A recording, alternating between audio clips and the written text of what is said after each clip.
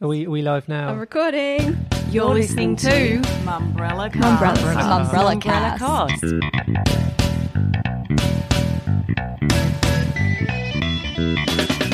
Welcome to the Mumbrella Cast. I'm Tim Burrows. Joining me to break down your week in media and marketing is Mumbrella's editor Vivian Kelly. Hello. Our news editor Paul Warbank. Hello, Tim. And our features and opinion editor Josie Tutty. Hello.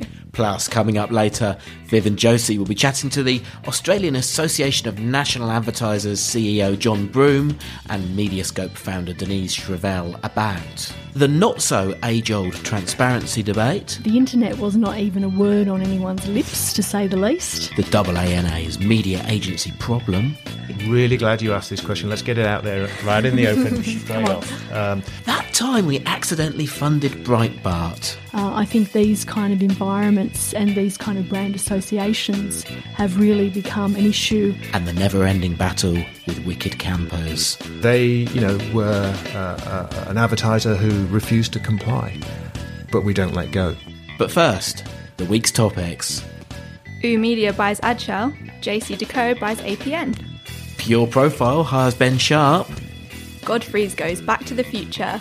So let's get straight into it. This week was arguably a historic one for Australia's outdoor industry, with 4 of its biggest players set to merge into just 2.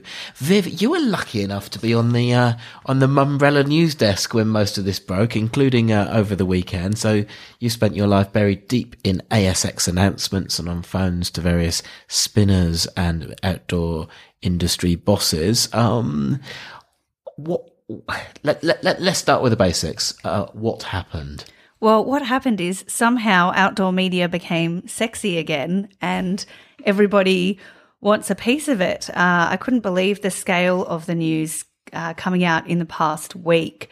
We obviously last year had Media and APN Outdoor, 2 of our biggest outdoor billboard companies, trying to merge. That was ultimately scuppered by the consumer watchdog, the ACCC's concerns that it would lead to a lessening of competition. So this time around, we've had a bidding war for Here, There and Everywhere's Adshel, which is an outdoor street furniture business, with both APN Outdoor and Media wanting a piece. Ultimately, Media was successful. And then JCDecaux, which is Adshel's biggest rival in the street furniture space, came in and snapped up APN Outdoor. And of course, APN Outdoor had until that point been seen as a bidder they were the other bidder in the Adshel battle. Yes, and JCDecaux's purchase of APN Outdoor was contingent on APN Outdoor not pursuing its purchase of Adshel. So everyone was sort of up for grabs and having a go, whether they were a buyer or a seller, and it finally came together earlier this week. So who is this good for and who is this bad for? Well, I think that is a wait and see because there's still so many factors at play. The ACCC has to approve it. In the case of JCDecaux, because they're a French company, the Foreign Investment Review Board has to approve it as well. So I suspect that JCDecaux and Media see themselves as the winner if it works. There are a lot of questions emerging from the industry, though, about if it's ultimately good for brands and advertisers, because as much as these outdoor companies are arguing, look, it won't actually lead to a lessening of competition, it's a billboard company merging with a street furniture company in both instances. The fact is, though, if these deals are approved, we are going from 4 to 2. And if you want street furniture or you want a billboard, you can't really split that difference anymore and choose one.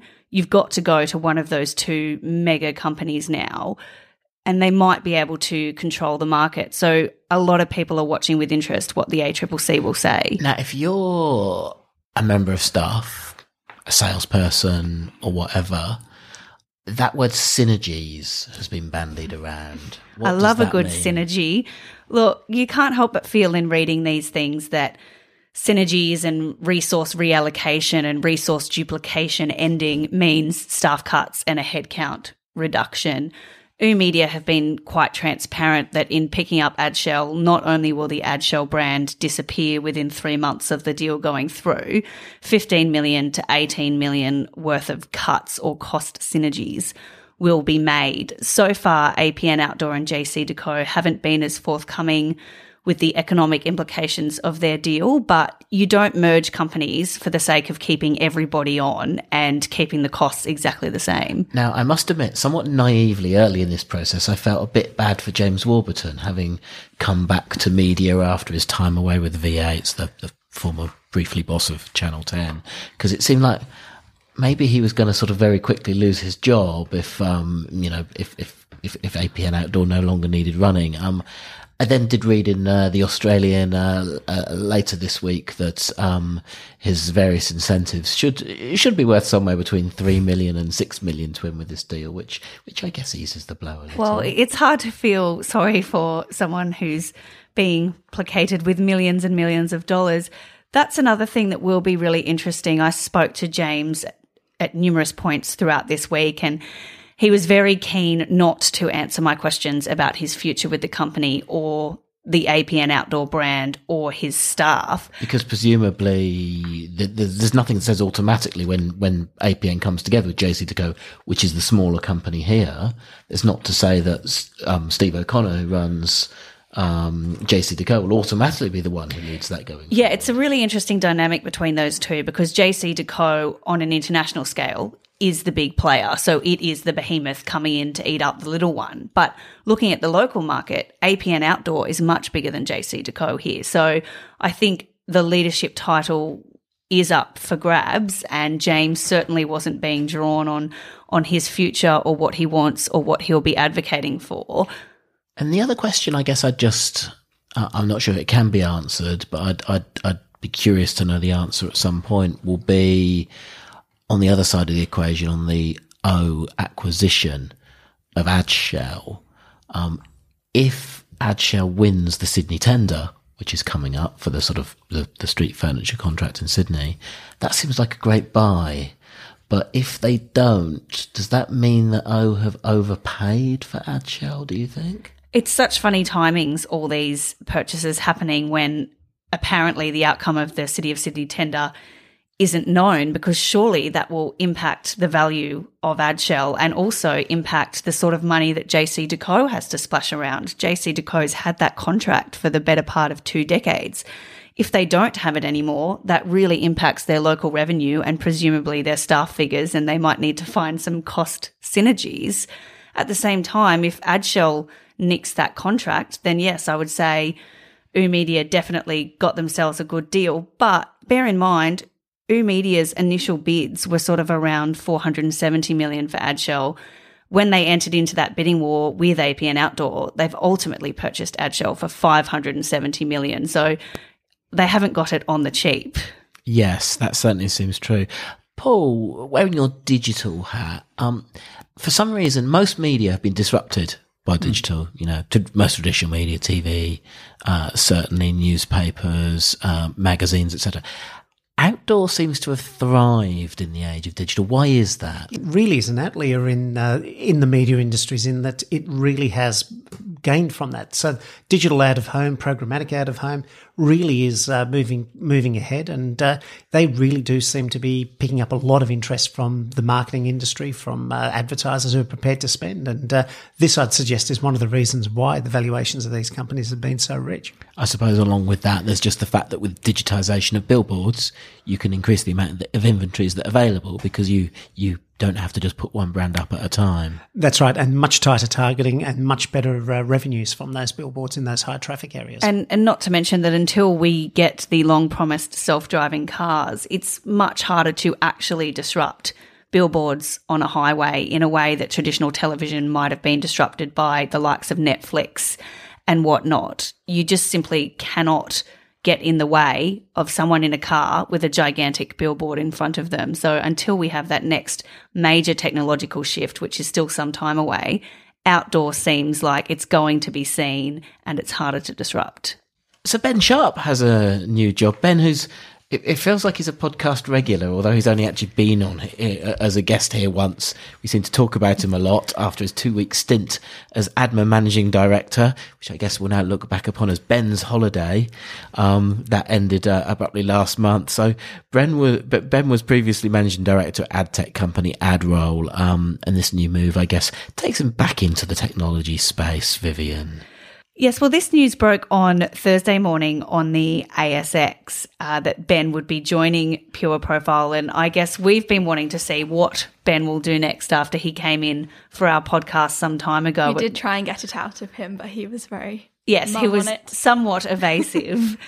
So it is interesting to see that he's got his next gig, but from my understanding, Tim, he's coming at quite an interesting and turbulent time for Pure Profile. They've been through some changes. Yes, it's one of those companies where the journalistic shorthand tends to be troubled company, Pure Profile. So there've been a lot of twists and turns. So to wind back a bit, Pure Profile, the founder who's no longer with the company is Paul Chan, although he's still one of the big shareholders. His vision was and he was a little bit ahead of the curve on it, to create a data set about what people think and do online and then allow targeting of them. And a major mechanism of that was by getting them to do surveys and paying them a few cents per survey to do so, which was a kind of interesting vision. That was where Pure Profile was going. It began to lose its way somewhat. Certainly, that's the picture that's since emerged. It made a couple of acquisitions which went wrong. It then fell out with the companies with which it had made, from whom it made the acquisitions. It became very bloody and messy. Some of the shareholders involved in those acquisitions who'd got shares as a result of it then tried to get the chairman, Andrew Edwards, sacked. That was after Paul Chan had, again in a slightly strange episode, went from being CEO to innovations director to out in a few weeks flat. There were various kind of sort of rounds of loan raising that went on all of the time with the share price kind of tanking. Nick Jones then came in as CEO, I suspect not quite knowing what he was getting himself into. Ex Starcom, ex Vivo, been out there in the digital world.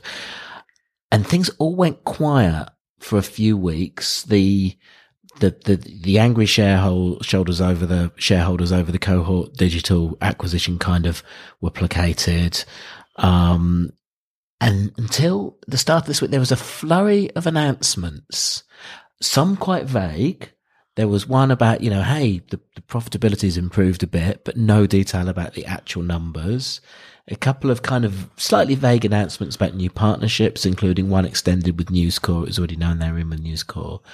And a real cynic couldn't help but wonder, with June the 30th coming up, sometimes that's an important sort of end of the financial year number at which your share price needs to be as high as possible. So all these announcements certainly seem to go along with a bit of a jump in the share price. Although, again, looking on the Hot Copper kind of conversation forum, one or two people pointed out this week that share price maybe even jumped just before the announcements, which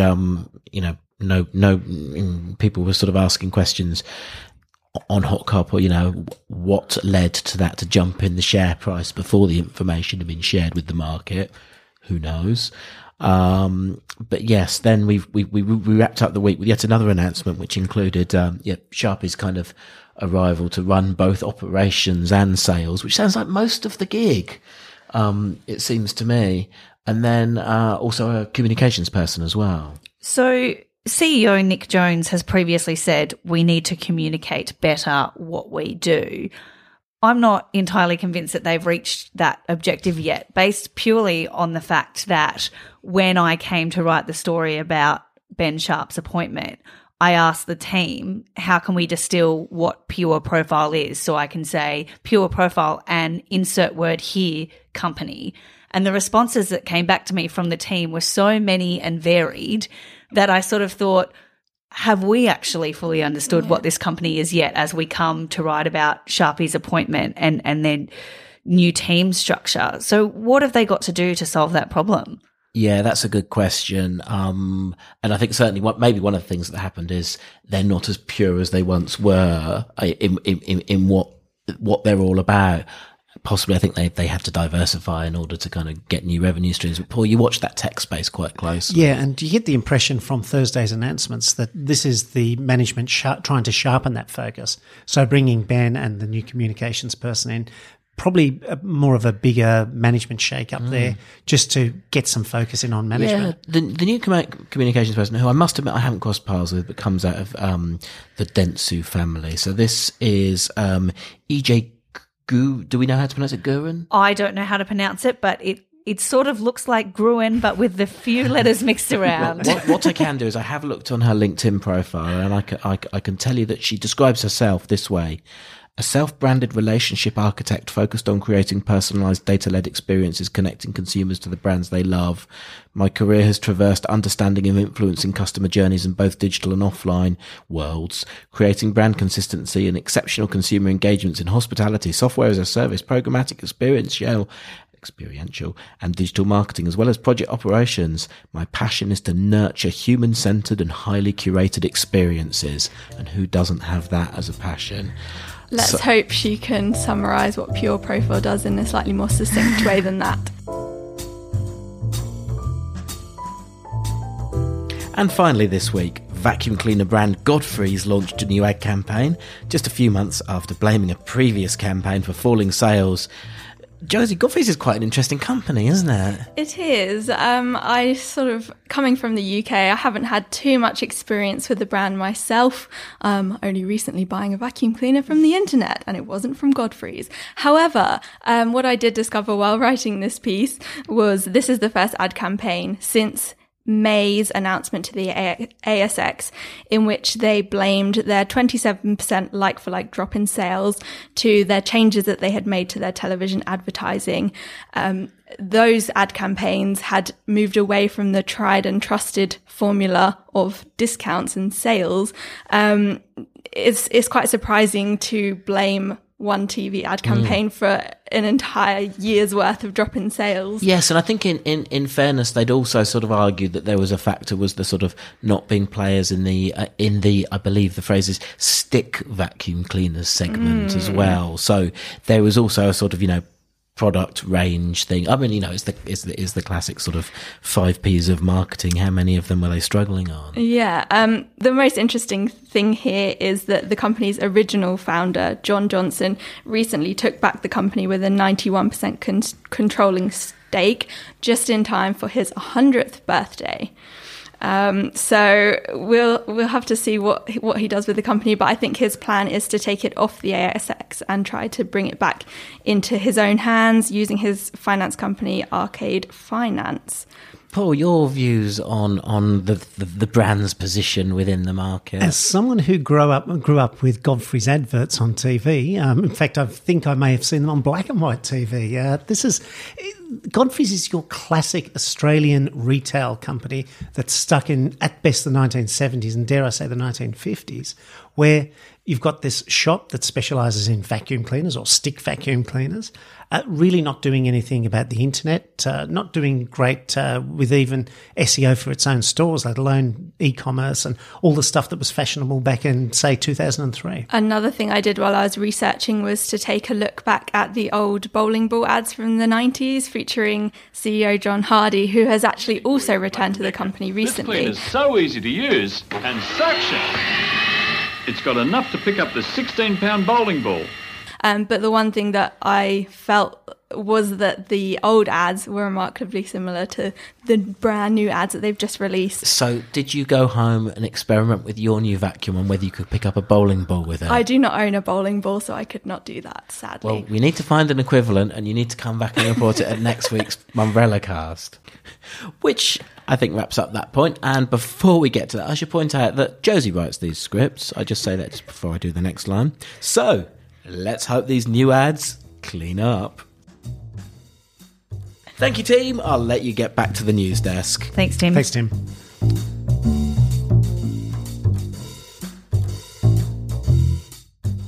On the Mumbrella Cast this week, we're joined by John Broome, CEO of the AANA, and Denise Shrevell, founder of Mediascope and Australian media industry veteran. Welcome both. Good morning. Now, Denise, you are the founder of Mediascopes, who produce Mediascapes, which are essentially guides to help everyone in the industry understand how all these different companies are related. Do you find it's getting more and more challenging to keep these tangling spider webs of connections together? And how do you kind of make sure that you're always keeping on the right track with these things? Yes, it's certainly a challenge. Some channels more than others. Perhaps the cinema Mediascape, as an example, isn't as active, anywhere near as active as the digital Mediascape, which is really the one that keeps me on my toes. And if I look at the year-on-year comparison of when I started the digital Mediascape in 2010 compared to 2017, as I often say, I clearly had no idea what I was getting myself into, because it's just so incredibly complex now, very fast moving, a lot of different moving parts.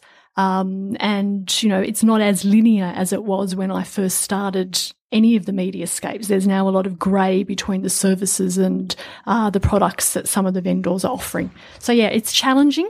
But, as I say with the Mediascapes, they're never 100% correct and they're never 100% finished. So I just make different decisions. I absolutely welcome and greatly appreciate and, in fact, need industry feedback and industry support, and I really, try and get as much of that as I can. And you began your career in media buying and planning, Denise. I did. And has the industry always had the transparency problem that it seemingly has today? I started in the industry when I was 18, straight out of school. When the internet was not even a word on anyone's lips, to say the least, when about the most exciting thing that you did was book an outdoor campaign. So, no, I don't think transparency or even measurement was actually even a huge issue back then. It was very much a pray and spray type thing. There were people back then that I still do deal with now. Louise Barrett is an example of someone that I used to get my pre-telecast times from when I used to book TV back in those very, very early days. So, no, it was a very, very different industry in terms of the issues and the challenges that we now face. But at the end of the day, the similarity is achieving for your clients. So some things haven't changed, but, the detail really has changed enormously. I would support that. I think it was a much simpler industry to understand. But I would say this too, that the fundamentals of what we're here to do have not changed whatsoever. They've just got more it's become much more complicated in order to deliver them. That's exactly right. And I think that that's something that sometimes we get a little, we miss that message. And look, to me, thinking back to those very early days, I've still got a very similar level of passion and interest and curiosity about the industry. I still really like the people that I deal with on a daily basis. And I think we're a great industry to be involved. We're not without our challenges, obviously, but still a great industry, where I love just turning up every day. And John, speaking of transparency, a number of brands have recently announced that they're going to bring their programmatic element of their buying in-house. And Accenture has revealed its plans to help brands do that with a sort of consultancy approach. Are moves like this the only solution to the problem of transparency between clients, media agencies and everyone else that's involved? No, there's several solutions. But I think, again, going back to the idea of what are the fundamentals here?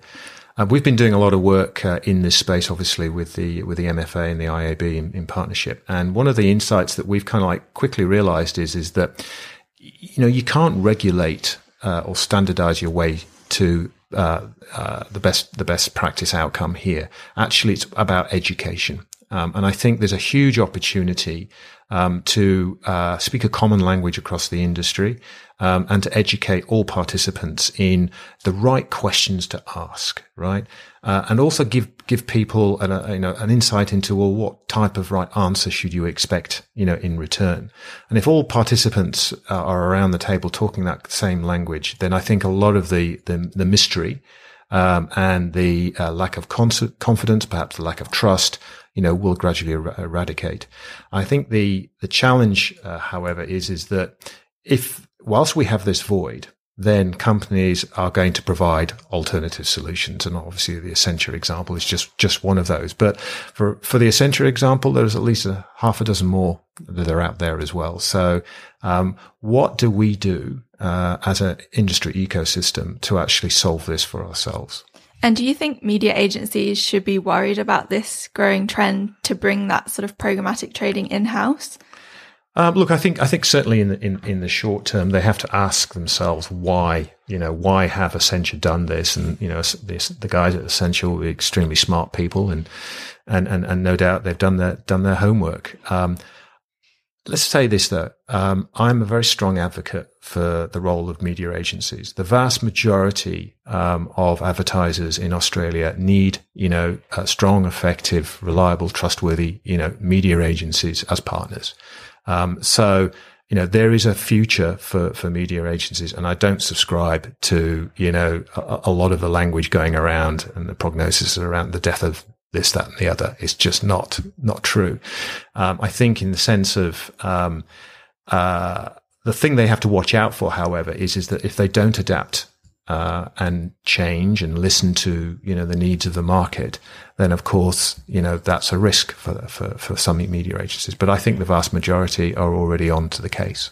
So speaking of media agencies, the AANA is seemingly one of the only industry bodies for advertisers that allows media agencies as members. And some might say that makes giving impartial advice on transparency or mistakes that media agencies might be making difficult. Where do you stand on that issue? Yeah, really glad you asked this question. Let's get it out there right in the open straight off. So look, a few thoughts here, and these are my personal thoughts, because obviously, media agencies, not just media agencies, but other marketing services providers have been members of the AANA for several years. Let me start by saying that there is a distinction between an advertiser member and let's call them associate members or media service provider members. They don't necessarily have the same constitutional rights as an advertiser member. However, having said that, that's not the point. The point really is that to have them as part of the conversation inside the tent from that point of view, working together on the common industry issues that we need to solve for the collective good and health of a strong advertising industry is really, really important. Australia's not a big place. We like to think that this industry is the be all and end all of everything that we do. It monopolizes our lives, of course. But at the end of the day, this economy is no bigger than that of Holland. It's not that big. Fun geography facts on the Mumbrella Cast. Yeah. So look, at the end of the day, we need to work together to solve problems. And, I think being collaborative, and working together inside the tent is the best way to do that. So speak to me about the other role of the AANA and its relationship with the recently rebranded Ads Standards. Is that what we call it now? Yep. So that's sort of the body that self-regulates, in a way, the ad industry and upholds your guidelines. Can you talk everybody through how that body works and what it aims to achieve? Yeah. So look, the AANA took custodianship of the advertising self-regulatory system in Australia 20 years ago. So for the last 20 years, the AANA, with its sister body, what was then the Advertising Standards Bureau, have been operating a very, very successful system. It is totally owned is not the right word, but the AANA is a sole member of the ASB. Clearly, by its very definition, a self-regulatory system.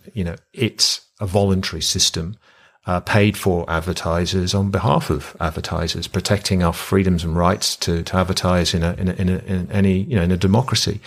But we are also accountable to community standards, and that's the deal, so to speak, that we do with stakeholders, such as the community or the government, around how we can act and advertise, responsibly. So we hold ourselves accountable to the community, and within the ASB there is something called the Advertising Standards Community Panel.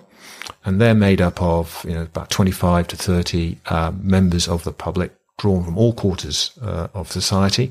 And they're the ones who actually do adjudicate against the complaints. So they either dismiss or uphold. And what we've been doing over those 20 years is actually going back and having a look at those decisions. Does the community, acknowledge that those are the right decisions or the wrong decisions?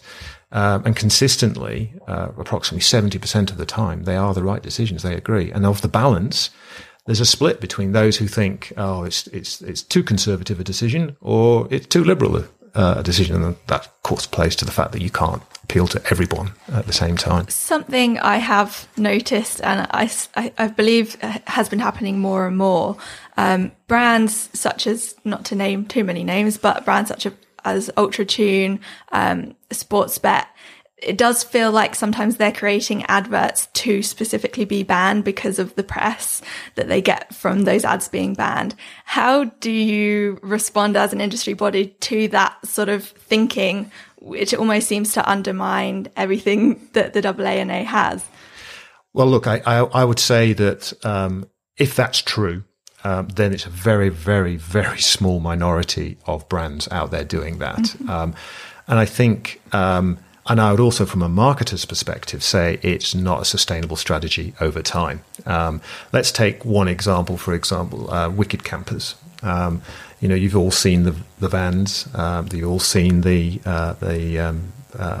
pictures and the language on those trucks. They, were an advertiser who refused to comply, but we don't let go. We worked with the state governments around Australia to actually find a way to have that offensive advertising removed.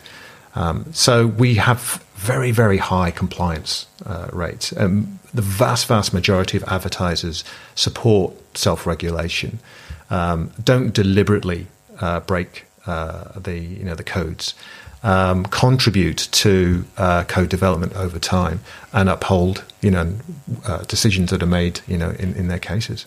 And Denise, where do you stand on self-regulation of the industry? Do you think it works, or do you think we need the government to get involved? I'm not a fan of self-regulation, if I had to be completely honest. I'm thinking of the Press Standards Council particularly, or that body. I might not have that name. Australian Press Council. There you go, the Australian Press Council, which of course is industry, it's a bunch of industry people that sit on that council.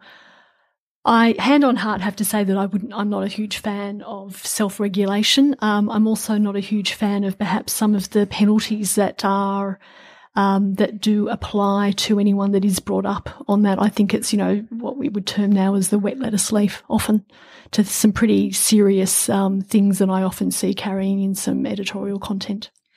But would you want the government to be more involved in our media industry? It depends what government, if I was to be honest. Well, they change every 3 years. Well, sometimes one would hope. That's a different part of my interest group.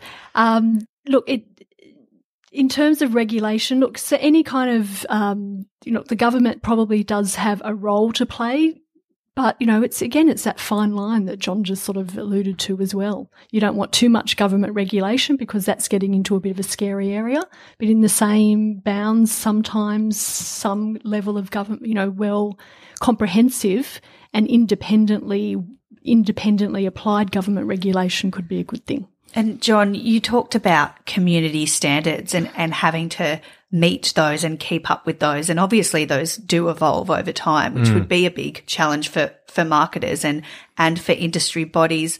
I noticed that earlier on the AANA changed a lot of its guidelines, and with some it went from an ad would be in breach if it was, I think, degrading and exploitative. Correct. And now it's degrading or exploitative. Absolutely. And it's just little nuances like that that you have to keep up with. And you also had to update your gender stereotyping guidelines as well. That's such a complex, ever-evolving issue. How can you possibly be expected to keep up? I'm glad this is a great question, because this is something that we spotted too. We need to be proactive. We need to be listening to the community on an ongoing basis. So what we've done to help meet that is actually introduce something called the Advertising Sentiment Index, and what that is it's essentially a tracking methodology that allows us to listen to community conversation and sentiment around issues that are either already out there or beginning to emerge. And what that will do is it will give us foresight as to what items and issues are coming up in society. And of course, it's ever changing. Society is ever changing. And we need to be, therefore responding to that if we're to hold up to our accountability, which is really, really crucial. So that will help inform our agenda. So, for example, one of the things that we're working on at the moment, which, I'm sure you'll nod your head to, is, how do we treat body image, for example, in advertising? We did nod our heads. Yeah. So, that's something that we should be proactively leading the conversation on, not waiting for a crisis to happen and then being, seen to be slow to be reacting to. So I think being much more proactive and preemptive is the way we need to go. One thing I'm a bit sick of with Australian advertising, and I have alluded to this in the past, is the constant images of women in the kitchen and then the dumb, dopey dad who's incompetent at household tasks. Yeah. I'm sure there are lots of dumb, dopey dads out there and lots of women in the kitchen, but there's also lots of people who don't fit into that. And we almost keep reinforcing that with ads. And even recently I saw a Westinghouse ad which annoyed me for that very reason. I wouldn't go so far as to complain about it, but it was all about mum's away and that's when the kids have the best time ever, but unfortunately dad sucks at cooking. Yeah. And I just thought surely in 2018 we can do better than that. Is that what your gender stereotyping is targeting? Are we going to see the death of the dumb dad? Well, that ultimately is up to advertisers and up to creative agencies who respond to, the community and those issues. Look, I think what we do is that, through our codes, we actually say, what is, not possible, right? What creative guys and what advertisers do, to then deliver their ideas beyond that. The world is their oyster, always has been from a creative point of view. We don't want to end up in a world of prescribing and over-regulating. But what we have to do is make sure we define what's not acceptable. Interestingly, I host quite a large LinkedIn group for women.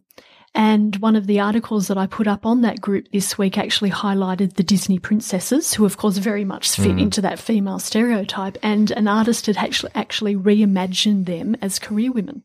And it was amazing just to see, well, first of all, the reaction that it attracted in the LinkedIn group.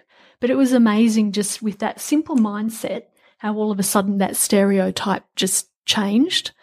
I often wonder also, do we need more diversity in our creative departments?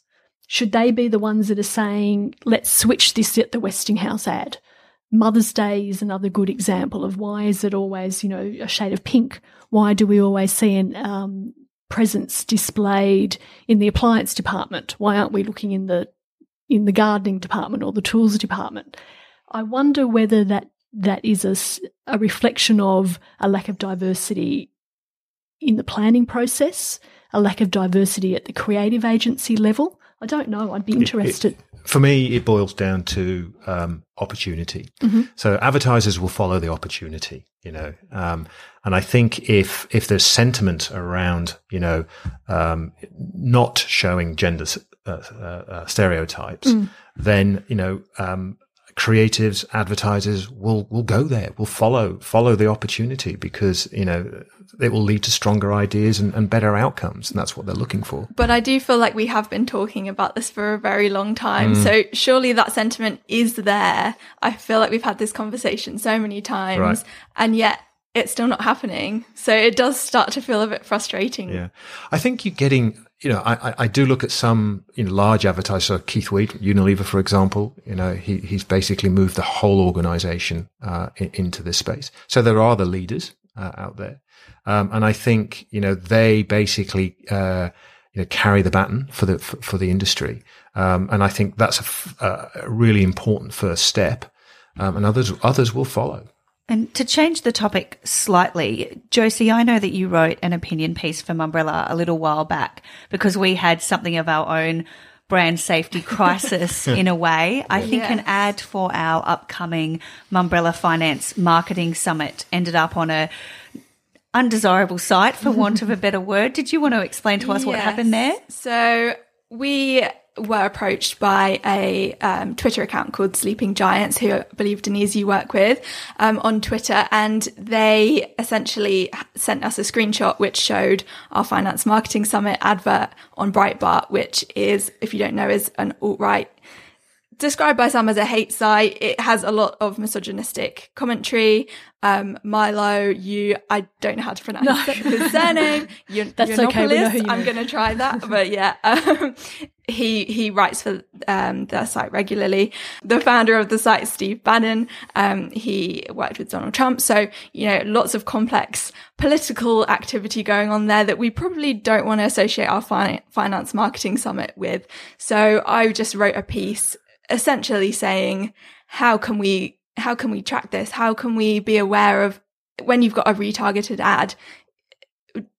If a user goes to a certain website, then those ads are going to appear if they've shown interest in Mumbrella before, for example. So yeah, maybe this is something, Denise, you can talk to, but my question really was, how can we control it? How can we blacklist every site that exists on the internet? It's a challenge.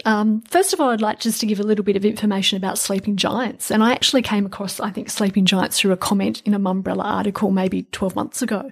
So they're a US-based, what I would refer to as a grassroots advertising activist movement that's really come up probably in the last 12 to 18 months, particularly as, the rise of sites like Breitbart have come about. And I looked them up straight away when I saw what they were, and it really struck me in, first of all, the work they were doing, but also the tone that they carried it out in. They don't accuse advertisers of being in these environments. It's more done in an advisory type tone, as in, hey, just to let you know, your ads are here. Because, of course, now that ads are served programmatically, as you found, you don't actually know that you're appearing on these kind of environments. So Sleeping Giants in the US has now, which targets specifically advertising on Breitbart, and the way that they advise advertisers is they take a screenshot of the ad around the, divisive inflammatory content. They then tweet the advertiser and say, hey, Mr. Mumbrella, or Miss Mumbrella, stereotyping there, your ad is here. That doesn't fit in with your brand values. Thanks for letting us know. We'll let our agency know, or we'll make sure our block list is up to date. So it's done in a really advisory kind of tone. Sleeping Giants in the US have now taken about 3,000 advertisers off Breitbart. They then moved on to someone like Bill O'Reilly, on Fox and Friends, and they're also quite instrumental in getting advertisers to pull their support of quite a controversial figure like Bill O'Reilly. Sleeping Giants now have affiliates in most countries throughout the world. And of course, they've launched in Australia, I think back in August last year. To date in the Australian market, they've taken 135 Australian advertisers off Breitbart. And of course, these advertisers don't know they're there. And we know also through the retargeting, it's likely that someone visited Mumbrella, then went to Breitbart, probably looking for Australian advertisers, and then saw your ad there. So really what I think they're doing is trying just to really raise awareness for this issue in our market, which I actually think they're doing a really good job. In terms of the things that you can do to stop your advertising appearing in these kind of environments, as John said about, a lot of what he referred to, I think it really just starts in the planning process. I think these kind of environments and these kind of brand associations have really become an issue, as the political climate's got a lot more heated and a lot more divided. I think a lot of content has really, followed those divided those divided lines. And that marketers are much more aware of the content they're around. So again, it starts at the planning issue, at the planning point, where you need to decide the kind of content that you want to be around. And there's lots of tools and lots of ways now that you can make those kind of decisions. It's not always just hate and sort of negative sites that are a problem, though. There was a recent example a number of weeks ago with what has become known as the poo jogger. So for anyone who's not familiar, there was a culprit in Brisbane, I believe, who was basically pooing on his morning jog all the time in a public street, and residents were very upset, and ultimately they set up a camera and caught him.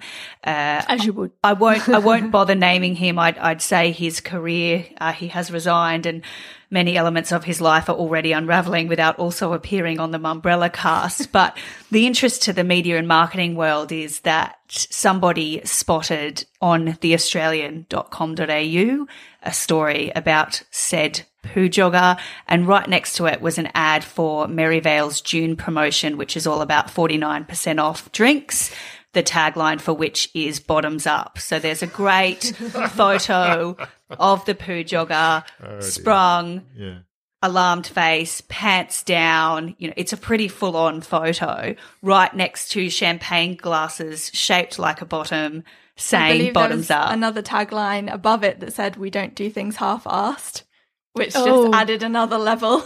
So I hope the marketing director has actually got that on his wall. Yeah, exactly. So, I mean, that's an amusing one for everybody except perhaps the poo jogger. But how can brands possibly keep on top of all those potential outcomes? You can't predict what the news is going to be. No. And look, you know, I was earlier this week, this person will be nameless, but I was talking to one of the big banks, and they were saying to me that you know, even advertising on whitelisted sites, their brand appearing next to a story from, you know, the Royal Commission, for example, you know, there is no 100% guarantee. I think that's the point here. But at the end of the day, you have to have the conversation. It goes back to the planning. It goes back to making sure that any partners that you're working with really understand your tolerance for risk. And, you know, therefore, how does that then translate through to usable tools that your partners can then use? Blacklists, whitelists, environments, whatever it happens to be. Really, the marketer, the advertiser has to take accountability and control of the situation. Also understanding, I think, that consumers are increasingly seeing an ad next to a piece of content, and there is an association. So a brand can really make a decision on the kind, you know, as John said, the kinds of content they want to be associated with. Again, starting at that planning stage, but from Sleeping Giants, and, you know, something that I often say is, you know, particularly with a lot of this divisive, inflammatory and often hate speech that we're increasingly seeing, sadly, through some of our mainstream media, to me, it's also the kinds of content that your revenue is supporting. So that's something that I also often say, you know, it's making those kind of decisions. You know, as an industry, we can play a role here. So what is the solution to that, though?